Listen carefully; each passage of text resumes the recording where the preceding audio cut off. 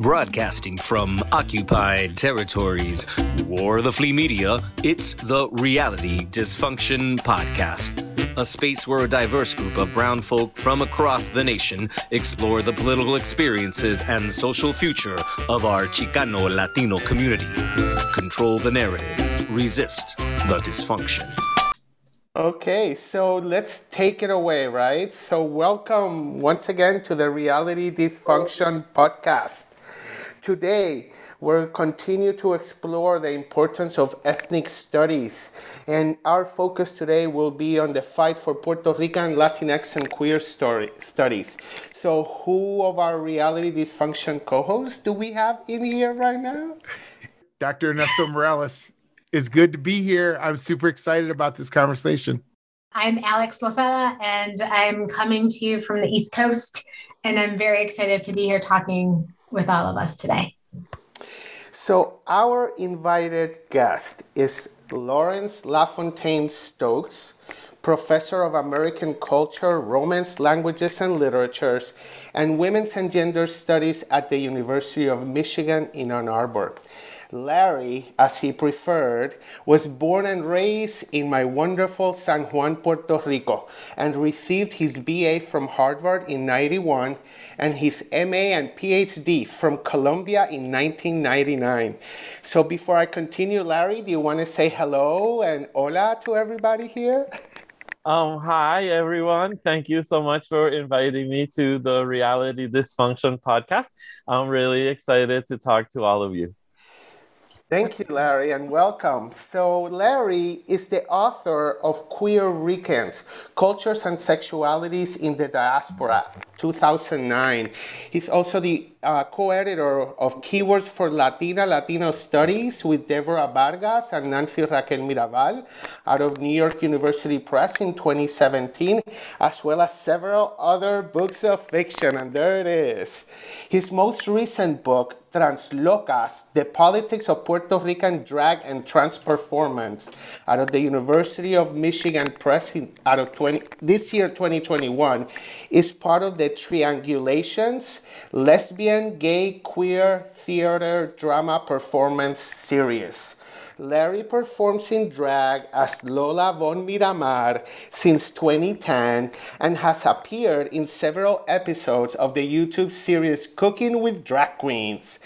Larry's research areas of interest include Latin American, Caribbean, and U.S. Latina literature and culture, theater and performance studies, queer, lesbian, women and gender studies, and gay studies, and he's the former director of the Latino Studies program at the University of Michigan. And very important to mention, his grandmother is originally from Mayagüez, Puerto Rico, out of the West Coast. Today, we have Larry here to discuss with us why Latinx, Latino, Latina, Puerto Rican, and Chicano studies, as well as queer and LGBTQ studies, are key to U.S. culture and society.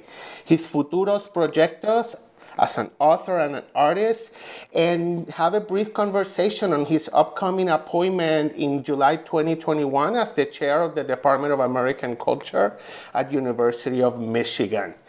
So Larry, I'm going to ask the first question. Why are Latinx, Latino, Latina, Puerto Rican, and Chicano studies key to U.S. culture and society? And we've had this conversation, but we want to hear what you have to say. Wow, that is a big question.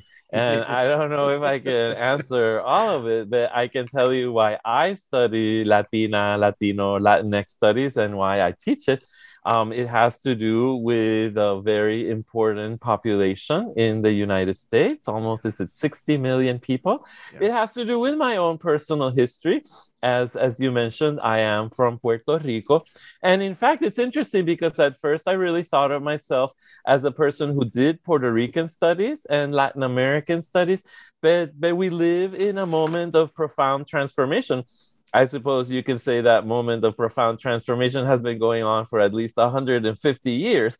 But at least since the 1970s, there's been great demand in American universities for students. Students want to understand Students want people to understand what is the history of Latinx people in the United States, what are the roots of Latinx oppression, like why are we in the situation that we are. And in my specific case, as a gay Puerto Rican who writes about queer culture, so I'm really interested in the intersections or the particularities of LGBTQ Latinx experience, and that is what I write about. That is what I frequently talk about. And because sometimes those communities don't talk to each other, or sometimes those social movements in the United States, like the gay and lesbian movement in the United States, historically was very racist. It excluded people of color in the 1960s and 70s. There were very big major tensions. And then at the same time, Puerto Rican activists, Chicana and Chicano activists were very resistant to queer people. There was lots of anti-gay and lesbian bias in Latina and Latino communities, not always, but in some very specific cases. So I really see my work as bridging the sphere of gender and sexuality and issues of race and ethnicity in a progressive agenda in the United States. Wow. I mean, I think that's really exciting. I was telling Juan Carlos, you know, as we were kind of having a conversation about this, that for myself, you know, as a Chicano studies scholar, one of the things that I've really been doing a lot is reading, you know, queer theory, and just how relevant I think it is to I mean, much more so than all the a whole bunch of other ideas that are coming out. I mean, like the whole, a lot of the stuff that's being written, you know, one of my favorite authors, somebody that I really go to a lot, is Jack Haberstam. And, you know, I use that book, the Queer Art of Failure, a lot. And I teach this class in men and masculinity. I think that I'm still thinking through a lot of these things, you know how it is. It just kind of like marinates in your brain. You know, when everybody talks about toxic masculinity, you know, and obviously rightfully so, it's a discussion that has to be had. But I think that the real answers for a lot of that lie in queer theory is a way of really challenging. Like I think it might be the only way to challenge toxic masculinity that we have right now in our arsenal. But I think the interesting thing, so I agree that the work of Jack Halberstam is really useful and important, but there have been queer Latinos since the 1960s, people like John Recchi, like precisely trying to make that argument. Yeah. That there were toxic masculinities in the Mexican American community. Yeah. And I think that the big difference is that in the 1960s, people were very resistant. Yeah. They did not want to have that conversation. And it's the same thing in the 1970s and early 80s with people like Cherie Moraga, Gloria Ansaldúa. The publication of This Bridge Call My Back in 1981 is a major intervention in what we consider queer studies. Yeah. Some people don't think of it as queer studies, but I do. It really comes from a position of challenging patriarchy, homophobia, lesbophobia, seeing coalitional politics, not only between Chicanas and Puerto Ricanas, but also with Asian American women, Jewish women, Black women, Native American women. Yeah. So in the 1990s, when the field of queer studies became very visible and consolidated, there was a resistance to acknowledge that people of color had been doing that. That James Baldwin was doing that in the 1960s, that Gloria Ansaldúa was doing that in the early 1980s, that John Recchi, Cherie Moraga, Manuel Ramos Otero, Luz Maria Umpierre. So part of it is not only integrating queer theory and trans theory, it's also rewriting that history, because that history has whitewashed its origins. And, you know, some people trace origins to Michel Foucault and to Freud, and that's amazing. And Foucault has brought so much.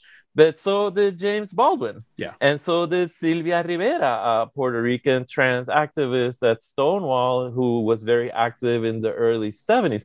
So that's, I think, that I'm more excited about that. Or I guess maybe like putting people in conversation, say like what happens when you read Jack Halberstam side by side or together with Sylvia Rivera or with John Recchi. Like for some people that might explode their brains.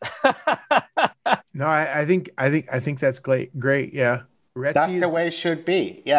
Yeah. Well, yeah, I agree. I think it is the way it should be. Yeah. That's exciting. Yeah. I was gonna say, and it's also important, like you were saying, like it's rewriting of that history. And it's like, who are the storytellers? And I think that's a very common theme that we talk about on here, and is how are we elevating those voices? You know, you are now in front of a classroom teaching these courses. Todd is in front of the classroom teaching these courses, writing, selling your own works. And being on this podcast, I think, is really important to being able to tell the stories from our own perspectives, not from an outsider perspective. Alex, I agree. And it's really interesting because it happens in very unexpected places. So for example, it happens in the introduction to Latino studies class. For example, when you start to teach Junot Diaz. So my experience as a first year professor straight out of graduate school was teaching Drown, and having a student come into the classroom in the late 1990s, very, very upset, because he did not know why we had to read. Well, he was upset because Junot Diaz talks about male sexuality among men who are having sex with men. In fact, I mean, that title story, Drown, is precisely about the anxiety, the homophobia, the tension. So these two guys have an intimate relationship, but then they realize that really goes against like what they have been taught about Latino masculinity. And then the protagonist says, you know what? I don't want to talk to you anymore. I don't know who you are. Like, get out of my life. And nobody understands what happens. And what happens is toxic masculinity, right? So I didn't do a pre-reading activity. I forgot to tell the students, oh, by the way, we are going to discuss Junot Diaz. He is a male Dominican-American author. And in this short story, there is a discussion about homophobia and the tensions. And so I guess I do try to set up arguments so that people don't face that anxiety, but it still happens. It happens. And I mean, I think that's what we're here for. That's what we can do in the classroom, not only in the classroom, but as catalyzers, as people who have that knowledge and expertise. And that is what makes it exciting and relevant and very important. Yeah, I don't know if you read, there was an article maybe about a month ago in the New York Times about that one professor. I think he's at Princeton and he teaches within their classical languages department.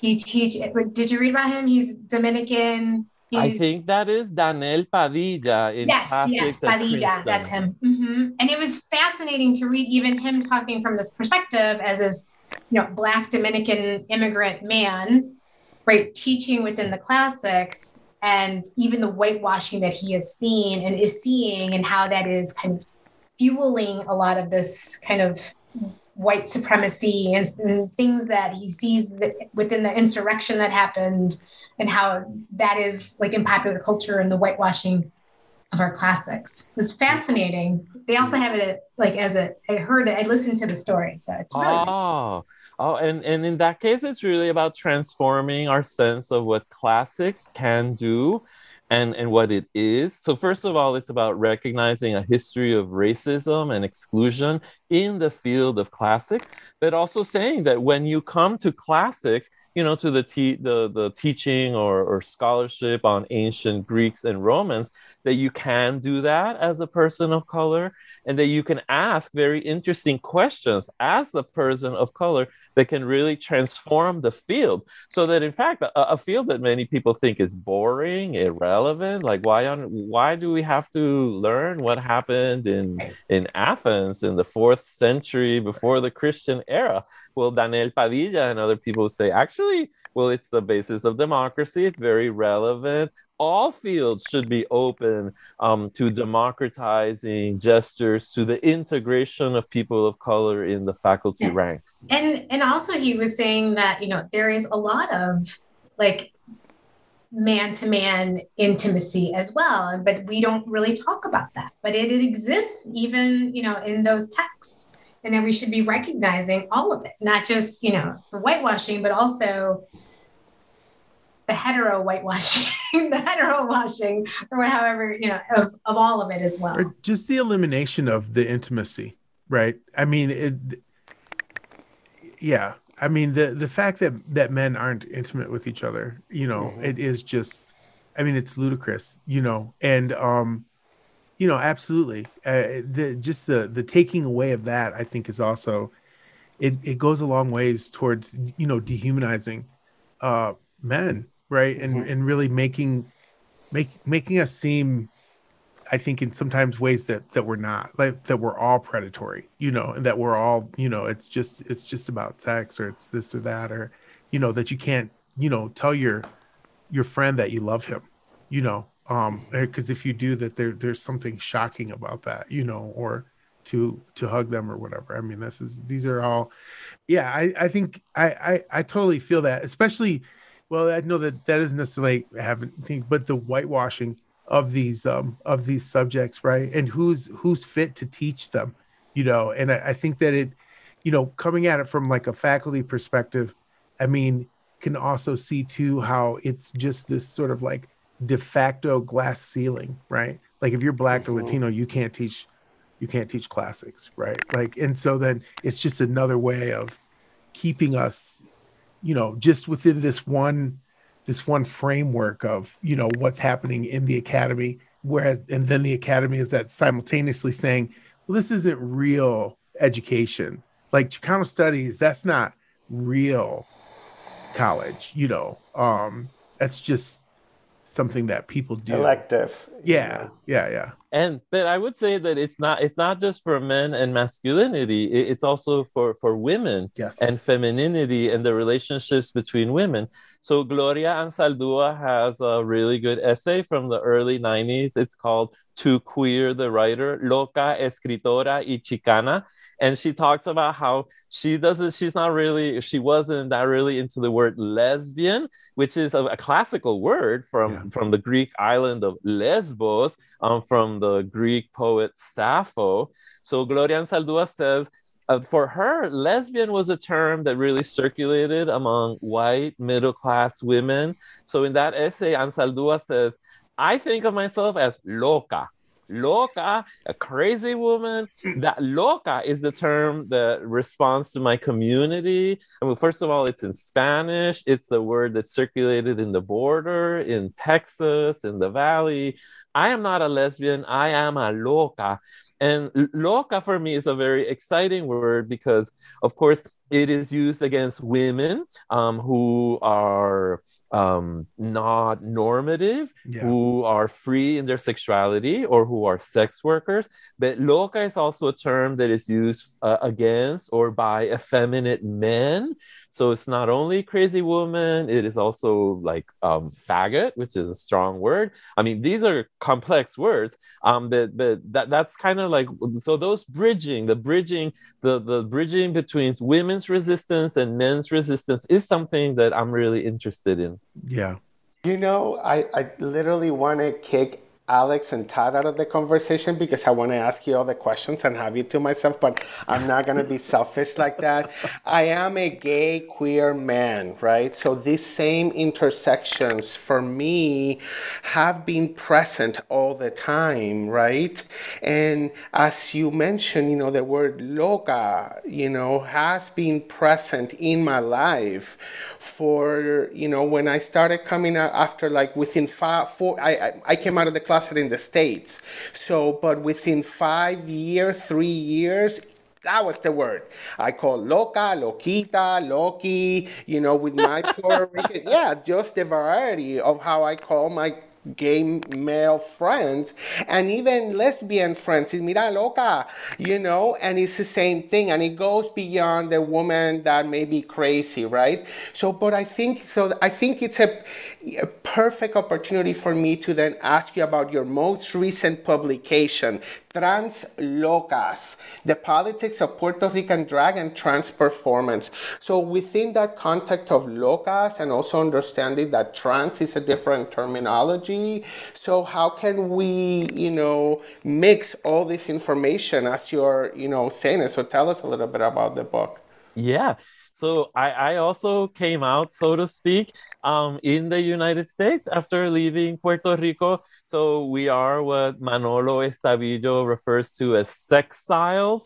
And I don't think I kind of knew that for me, like staying in Puerto Rico as a teenager, as a college student, was going to be complicated. And so I think it was one of the motivations to come study in the United States. And interestingly enough, so I came out in English. So, you know, the word gay was kind of the word that really circulated a lot. And then in the 1990s, when I moved to New York City, I met the writer Angel Lozada. And Angel Lozada was really into loca. And I just remember I found it very disconcerting. I was like, I found it confusing because, well, it's a stigmatized, it can be a stigmatized term. But Ángel Lozada was all about it. And in fact, his second novel, No Quiero Quedarme Sola y Vacía, the protagonist is called Loca. She goes out with another Loca in Washington, D.C. And I was like, and then the clincher in 2009, the drag queen Nina Flowers appeared on the first season of RuPaul's Drag Race. And then her catchphrase was the word Loca. So then it really went, it's not just a word that Puerto Rican queers are using. I mean, it's a word that's circulating on transnational television. So in the early 2000s, I was really interested in writing about queer Puerto Rican performers who use drag, people like Javier Cardona, Eduardo Alegría, Freddy Mercado, Arthur Avilés. And then it was kind of just like playing around with terms. So they do drag sometimes, not always. In Spanish, we say transformismo and travestis. Those are some of the words that are used. And I knew that I wanted to write about the specificity of Spanish and how Puerto Ricans move back and forth from Spanish to English, and how certain words in English like gay or homosexual or even queer, they're useful, but they don't really represent the complexity of that living in between languages and in between geographies. So it was really a playful metaphor. And I thought I was very clever making up this new term, translocas. And then it turns out some other people had also made it up. And in fact, Lionel Cantu, who was a Chicano scholar in California, who unfortunately died very young, but who wrote a very important book about the sexuality of migration. So he was studying Mexican male queer migration to the United States, and he wasn't even able to publish his book because he died as an assistant professor. And Salvador Vidal Ortiz and Cantu's advisor published his book. So that word was circulating, and it was embraced by a feminist group of scholars, which was mostly women, but also included Lionel. And they published the anthology Translocalidades. And they also talk about considering themselves translocas because they do feminist work in translation across borders in the Americas. So I'm really interested in the anxiety that the word loca creates for feminists and for queer people and queer scholars, but also translocas as a space of possibility. So the book just came out. I mean, I've been writing and publishing about it for a really long time, but the book just came out, so I don't know what the reception is going to be. People might say, nice try, but let's move on to another term. But it's interesting because, so for example, queer Chicanas and Chicanos have been recuperating Joto, Jota, and Joteria. That's really interesting because in Puerto Rico, if you say Joteria, people just don't know what you're talking about. It's not a word we use. So there's lots of regional variation. But in Puerto Rico, maricón, pato, pata, loca. Those are terms that we use, and that's why I have written about them. I have published about them, and every time I talk about them, I have to explain. Please don't go around using these words. Right. You have to be very careful. It's not about getting everybody to repeat the word, but it really is about getting people to understand that we're not all gay or queer in the same way. So it's kind of grabbing our own terminologies, right? Retaking our terminologies, finding other definitions, and understanding all the different definitions across. And it's kind of the same thing for queer theory. When we talk about queer theory and queer studies, queer was like a bad word. Oh, you're queer. Oh, that's so queer. So those are like regaining that. So, and, beyond mentioning something on that, I also would like, Larry, if you can speak to our communities and our listeners in simple terms, what the definition of what are queer studies and LGBTQ studies, just to make sure we're all on the same boat here. Yeah, Juan Carlos, that's a good question. So, for example, my first book was called Queer Ricans, and people it generated mixed reactions. So some people are like, what is that? And some other people are like, why are you using that word? So part of what happens is that queer in the early 1990s became a very useful term for people to signal that they were doing gay, lesbian, bisexual, and transgender studies, but that they were doing it in a different way. That they wanted to move away from strict identity categories or from identity politics, that it was not just simply about, oh, I'm gay, and now I am going to talk or I'm going to tell you what gay is about, but that it was really about challenging notions of gender and sexuality in society, that it was really about destabilizing our understanding of gender and sexuality and to mark that division. So you have activist groups like Queer Nation, to highlight ambiguity, to highlight tensions, to kind of like not reify categories, like to acknowledge the risks of identity politics. Identity politics can be useful and strategic and necessary, but they can also put us in boxes. So I think queer theory, right, was trying to challenge that, and it was just a label that stuck. And for me personally, queer theory really comes out of women of color feminism. Some people acknowledge that genealogy, some people do not. But then the issue, so queer theory arrives, it becomes very popular, but so much so that it is commodified. The word queer starts to appear on television. For some people, it totally loses its stigma. So queer eye for the straight guy. Meanwhile, you have older people who have been so affected by the word that they still find it offensive. So a funny story I like to tell is meeting the writer Larry Kramer, a very important gay author. And I went up to him and I was like, Mr. Kramer, your name is Larry. And my name is Larry, and I teach queer studies at the University of Michigan. And here, innocent, I'm expecting him to say, "That's fantastic," and instead he turns around and he says, "I hate that word." So those are reactions that we have to anticipate that might happen, and I anticipated. We do complex, controversial work. So there are people who do not like the word queer, do not like the word loca. In fact, some of the artists I write about have real resistance to these labels.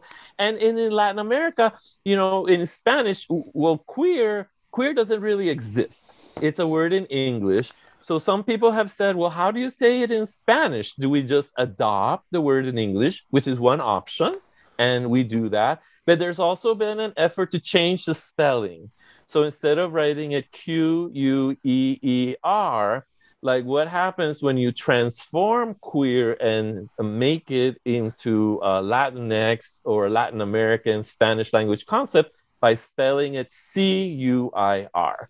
So that's a really interesting tension. And then there's people like the feminist philosopher Sayak Valencia from Mexico, who, she talks about from queer, Queer, to queer, Cur. What happens when you put those two spellings, or it's the same pronunciation, but it's kind of acknowledging that we're not, in Spanish, in Latin America, in communities of color, we're not LGBTQIA in the same way necessarily than mainstream white Anglo-American middle-class society. We're not. That's why there's Latinx pride. And that's why there's Reality Dysfunction podcast. Yeah, exactly. This is really interesting. I mean, seriously, it's I know that for myself, that I would say that my intellectual journey really began with that book, This Bridge Called My Back, and with Third World U.S. feminism, and Ansel Dua. But I mean, honestly, I've always been a Moraga fan. To be, I mean, really. And her essay, Queer Aslan, and I think it was from her book, The Last Generation. I mean, that essay really had a profound impact on me, and the people that I was working with at the time. And it just really, I mean, it really made me see things in a very different way. I mean, I grew up what I think would be considered very normal, and the whole, very cis, very hetero, and just didn't even consider until I got to a certain point any of these other perspectives. But yeah, the impact, especially I would say really from Moraga. I know that a lot of people are really, especially in the Chicano community, they feel very impacted by Gloria Anzaldúa, and I recognize that and respect it and honor it, but I've always been a Moraga fan, and those initial writings were they blew me away back in the early 90s. Well, Cherie Moraga is a crucial figure. First of all, she's still alive. She's still writing. She's still talking. She's still annoying people. And she's a very complex thinker. She has rightly been taken to task by people like Francisco Galarte in his new book, Brown Transfigurations, because Moraga has not been open to trans Chicanos, like Frank Galarte, for example.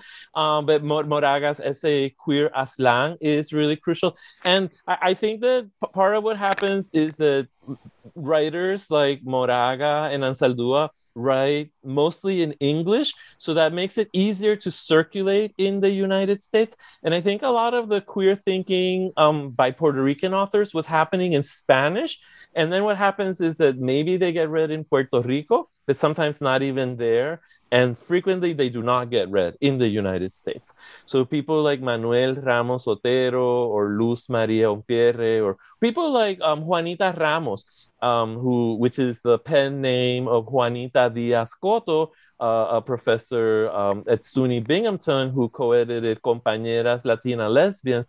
So I think my goal as an activist scholar, as a teacher, as a writer, has been to raise awareness so that it's not just about John Recchi and Cherie Moraga and Gloria Anzaldúa and Ernesto Martinez, as fabulous, and Rigoberto Gonzalez, as fabulous as they are. It's also about people from Puerto Rico, people from Cuba, people from Central America, like Maya Chinchilla, who are doing really interesting work on Central American queer studies or queer culture. So I think that there's like a real need for this conversation to continue and to keep growing. These are transnational issues, right? And with migration, a constant, it goes between back and forth, and that's the importance of not just the countries but the diasporas as well. So tell me, oh, go ahead. Yeah, so I would say so transnational and translational in the sense that part of our work is a lot about translating. So we'll translate, sometimes we translate even when we speak English to English because our Englishes are so different and our local contexts are so different. So translating from Chicanx to New Yorican to Cuban American to Dominican American. So sometimes we don't even understand each other when we're talking the same language. But a lot of this also happens. So for example, major Latin American queer thinkers like Nestor Perlonger, who wrote absolutely brilliant work in Argentina and Brazil, and in the 1980s and 90s, and was only translated 2 years ago. So most people in English were not reading Nestor Perlonger, even though Nestor Perlonger was a crucial person for thinking Latin American queer studies. So this happens a lot. So I totally agree that translation is really crucial. You know, and I want us to have a reality dysfunction conversation on just terms, like where you come from, what do we call X, Y, Z, right? So I think it's super important to understand just that rainbow of opportunities and terminologies and definitions that it has by region within a country. So, you know, with that important, and I think of the term Miramar as a barrio of San Juan. So who is Lola von Miramar and why is she important for your work? Why is it important for Latinx communities and studies? So that is funny. So wait a sec. So I don't really know where you all are from. So I know Juan Carlos, I know that you're from Puerto Rico, but Alex, where are you from? So my background is Colombian. I was born in New York, raised in Michigan. I've lived in Boston. I've lived in Miami. Oh. So a little bit of everywhere, right? And now I'm back in New York, and I live in Brooklyn, and I work in Manhattan, and I work at a college in Manhattan. Wow. Yeah. And Todd, you're Chicano? I am. And I have a whole bunch of other questions that I want to ask you. I keep looking at the clock and I'm thinking to myself, no, okay. So we might have to bring you back for round two. I'm from Michigan. I was born there and I was raised there. I lived there pretty much all my life until I moved here to Prescott, Arizona, where I teach Chicano studies and community organizing at Prescott College. Wow. So, okay. So I am Larry LaFontaine and I am from San Juan, Puerto Rico. But in fact, I am from a neighborhood called Miramar. So Miramar is a neighborhood in Santurce. It's near Condado. It's not that far from Old San Juan. It's a very central neighborhood. It was an amazing place to grow up because, it was close. It was close to many things. There was lots of community life. I walked to my school, and it's also a very pretentious neighborhood. It's also, Puerto Rico is a very class stratified society. So Miramar is also a very come mierda. Miramar is also can be very elite. I mean, I was a scholarship student. My mom had to teach. My mom worked in a library in exchange for my tuition and the tuition of my sister.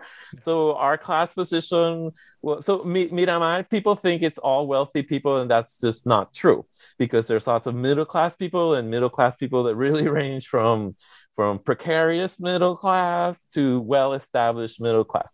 So in the early 2000s, I created a blog, and then people would playfully call me Lola because my name is Larry. So I said, well, I am Lola from Miramar. Lola von Miramar, which is an homage to a German artist, Rosa von Braunheim. And so that was just like a name that I was using. And in 2010, Fausto Fernos, a drag performer, a performance artist in Chicago, said, Larry, get a wig, get a dress, and please get to Chicago because we want to record a cooking video with you for a series we're starting as part of the Feast of Fun podcast. So Fausto Fernos and his husband, Mark Felian, started a series, a podcast, Feast of Fun, Gay Fun Show in the early 2000s. And in 2010, they said, let's extend this, turn it into a drag queen cooking show.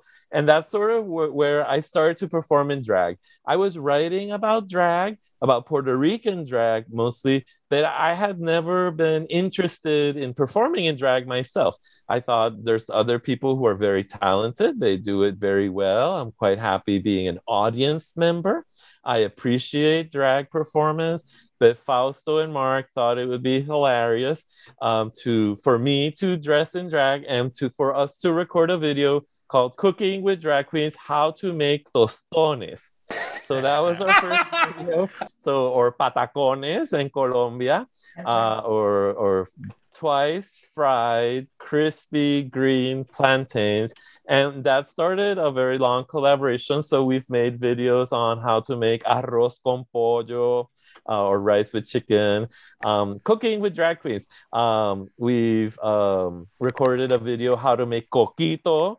So Juan Carlos, I don't know if you make coquito at the Christmas. I don't. I just drink it. Gotta have a lot of rum.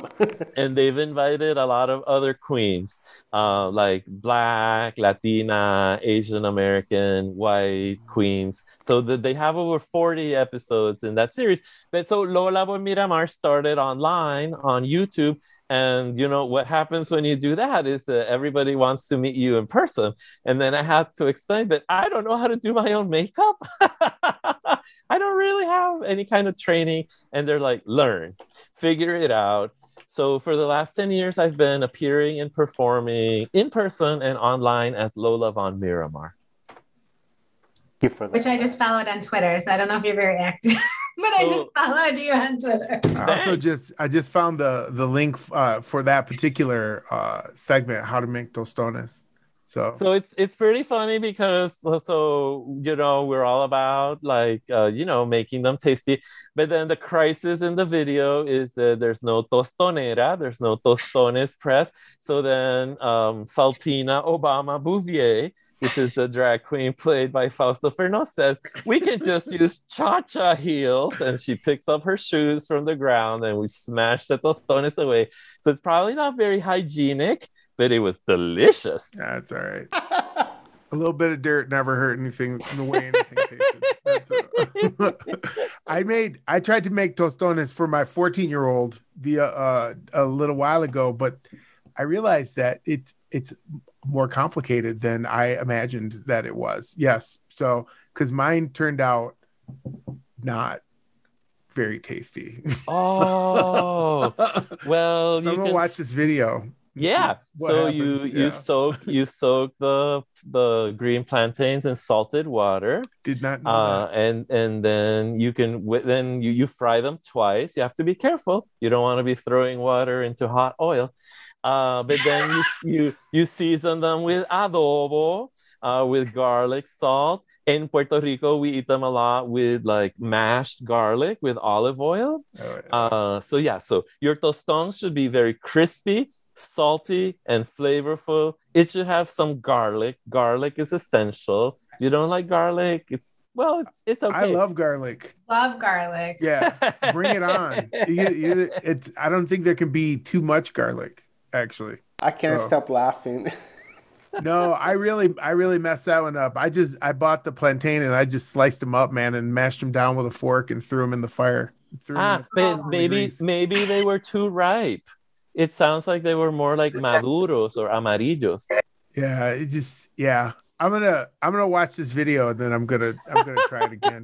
Because I told Leona, I was like, these are so good. Like, I love tostones, you know. And then when we had them, she just looked at me like, what is wrong with you? It was just like, and I told her, I said, I messed them up, man. I was like, this isn't so the plantain has to be green. It has to be very firm, very hard. And you gotta fry it before you mash it. See, it's fried twice. So you cut very thick slices. You fry those. So maybe you have a plantain, and then let's say you cut it into 6 or 7 pieces at the most, and then you deep fry those, and then you take them out. You can soak them in salt water, and then you smash it, or you press it down, not with a fork. You need like a plate or a tostones press. I have a tortilla press. I'll use that. Tortilla. Yeah. And then like now you have this like more like pancake sort of thing, and then you fry it a second time, and that's when it gets really crispy. So it's crispy because it has been deep fried twice, but it also has to be, it cannot be a ripe plantain. It has to be a green plantain. Okay. All right. So you're very healthy. Hey. Deep fried twice. I mean, if you got to deep fry it twice, you got to deep fry it twice, right? There's no. I mean, don't fight it. Just go with it. That would be a great title, right? Cooking tostones with your tortilla press. Reality dysfunction tostones. Being Latino in the U.S. That's what that means. Right? Dysfunctioning your reality with adobo and drag queens. Yeah. Exactly. Oh, I think the problem, Todd, is that you weren't dressed in drag when you tried. Well, I'll tell you what, I will do that the next time that we make tostones, and because my 14-year-old is definitely, there you go. She really wants me to let her put makeup on me and dress me up. So I don't know if we're gonna find a dress around here that fits me, but we can make something happen. Me and my friends used to use sábanas, the bed sheets, and just make some kind of outfit with that. And you look pretty. Don't worry about it. I'll put a little brooch right You here. can put a towel, like the women after they get out of the shower, you put the towel, and then you definitely look kind of draggish, So thrift stores are a really good. I can't believe we're having a conversation about how to perform in drag. But so I write about drag. And I encourage everyone to do drag. You go to the thrift store or to dress for less. You don't want to spend a lot of money. Sure. Some drag queens spend thousands of dollars. Yeah. And I think that's really important to recognize. For some people, this really is their career. It is a business. It is a type of employment. For other people, it's really just much more about fun or even about exploring gender. I think RuPaul's Drag Race has been a really interesting space for Latina queens, for Latina performers. There's been over 20 Puerto Rican performers or contestants in the 13 seasons of RuPaul's Drag Race. But there's also been Chicanas, like Valentina. Valentina became very, very popular. There's been this season, there was a Dominican American contestant from the Bronx. So drag can be fun. But in my book, I say that drag can also be political. Drag can be about raising awareness. Drag can be about challenging orthodoxies. Drag is not just funny. Drag can be about questioning racism. So, for example, I look at the work of Javier Cardona and his performance You Don't Look Like, and his use of blackface and wigs and images in drag. I look at Freddy Mercado's work and how Freddy really invites us to think what is human, what is non-human, what is a non-human animal, like what is alive, what is dead, like what is a monster, like how do we even challenge our conceptions of what humans are? So drag is so many things, but drag is also about making tostones. So yeah, I hope that your listeners, the listeners of the Reality Dysfunction podcast, can see our Cooking with Drag Queens series. Yes. And I think the key for drag queens, and I love drag, there's a restaurant here in New York, and I want to say it's called Lips. It's right around Midtown. Yes. And they have nightly shows. And I love going, I'm in the neighborhood. I go to grab a drink when it's allowed, when it was allowed, right? And it was fascinating to see the outfits and the hair. And I'm like, I want to be that. I'm like, I'm a woman, right? I identify as a woman. And I just can't rock that look, I can't, the shoes. And so I think for me, the key is the shoes. Like Oh. never do I see a drag queen in some flats. It is un tacón that is like, how do you walk in that? I want to do that. That's amazing. I think for me, like, yeah, and I think the other important thing to remember is that some drag performers are cisgender people, so they identify with the gender they were assigned at birth. But some, and in fact, a lot of them are also trans people. So performing in drag can be a space for transgender persons. So I write about Silvia Rivera, who was a trans activist. But I also write about people like Lady Kateria at Escuelita, which was a major queer Latinx space in New York City, and about Barbara Herr. So Barbara Herr, who's on Facebook, like she talking about the pandemic in New York City. So she has been, out of work, so to speak, for almost a year. And now that the bars are reopening, and she's a transgender performer, she has a whole theater piece called Transmission about what it means to be a Puerto Rican transgender woman born and raised in the Bronx who went through gender correction surgery in New York City.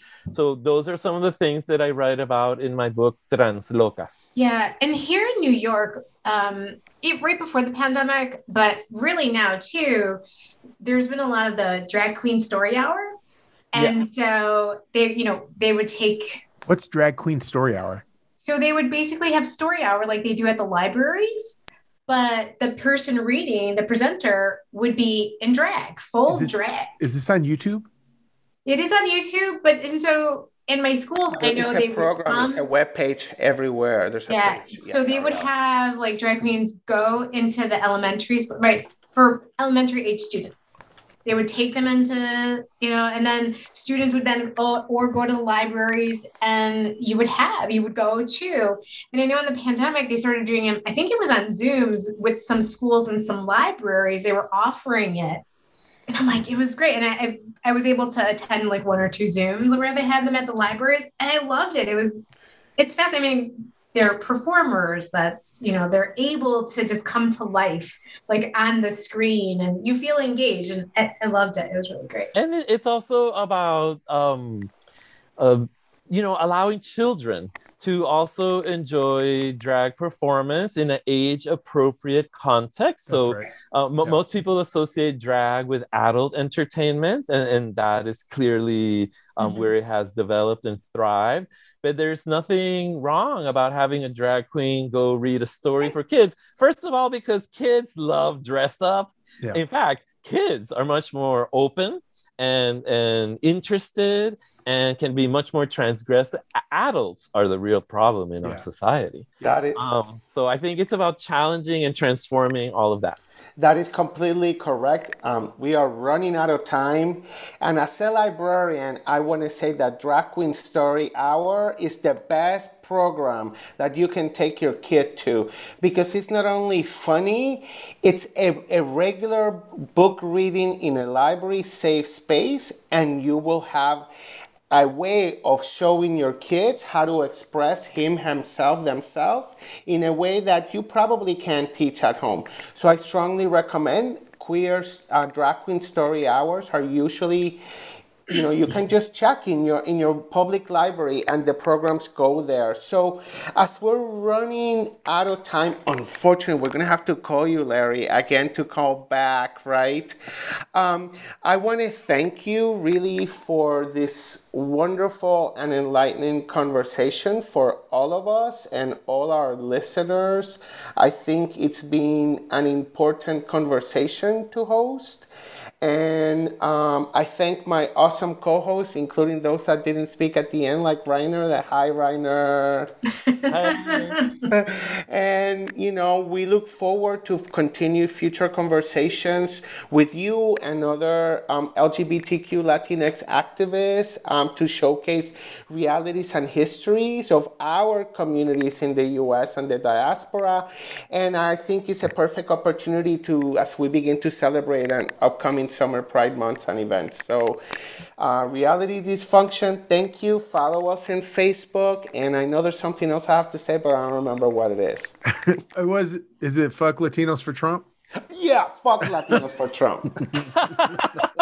Oh, well, thank you so much, Juan Carlos. Thank you, Todd. Thank you, Alex. Thank you, Rainer. It's been a real pleasure to be on Reality Dysfunction podcast. I really appreciate the invitation. And if you're interested in my book, Translocas, you can get it with a 30% discount using the discount code UMS21 at the University of Michigan podcast. So I think that's much better than buying it. You can buy it on Amazon, but if you buy it at the University of Michigan Press website, it has 30% off. I just bought it full price. Well, that's okay. That's all right. Well, thanks, but yeah, there's a flyer on the website. If you look at the flyer, it has the discount code UMS21. All right. This is the Reality Dysfunction.